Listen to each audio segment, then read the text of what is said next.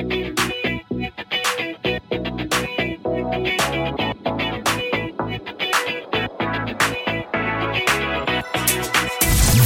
is LGBTQ Health News with Josh Robbins. Buzzworthy queer health news and analysis. Live from Nashville, Tennessee. Here's Josh Robbins. All new episode. Viewer discretion is advised.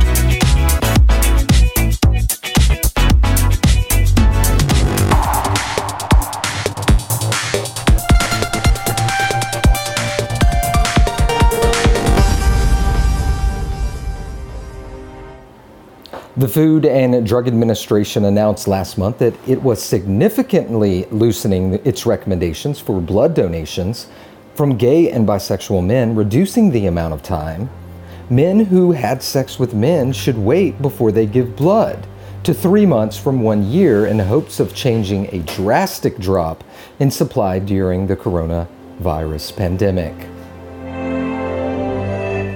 The FDA said in a statement to the New York Times that based on current studies, it had, quote, concluded that current policies regarding certain donor eligibility criteria can be modified without compromising the safety of the blood supply.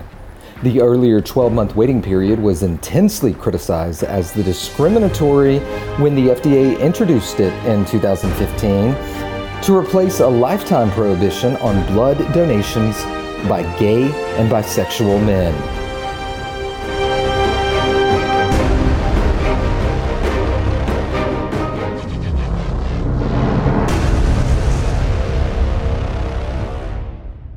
For more buzzworthy sexual health news, visit I'mStillJosh.com.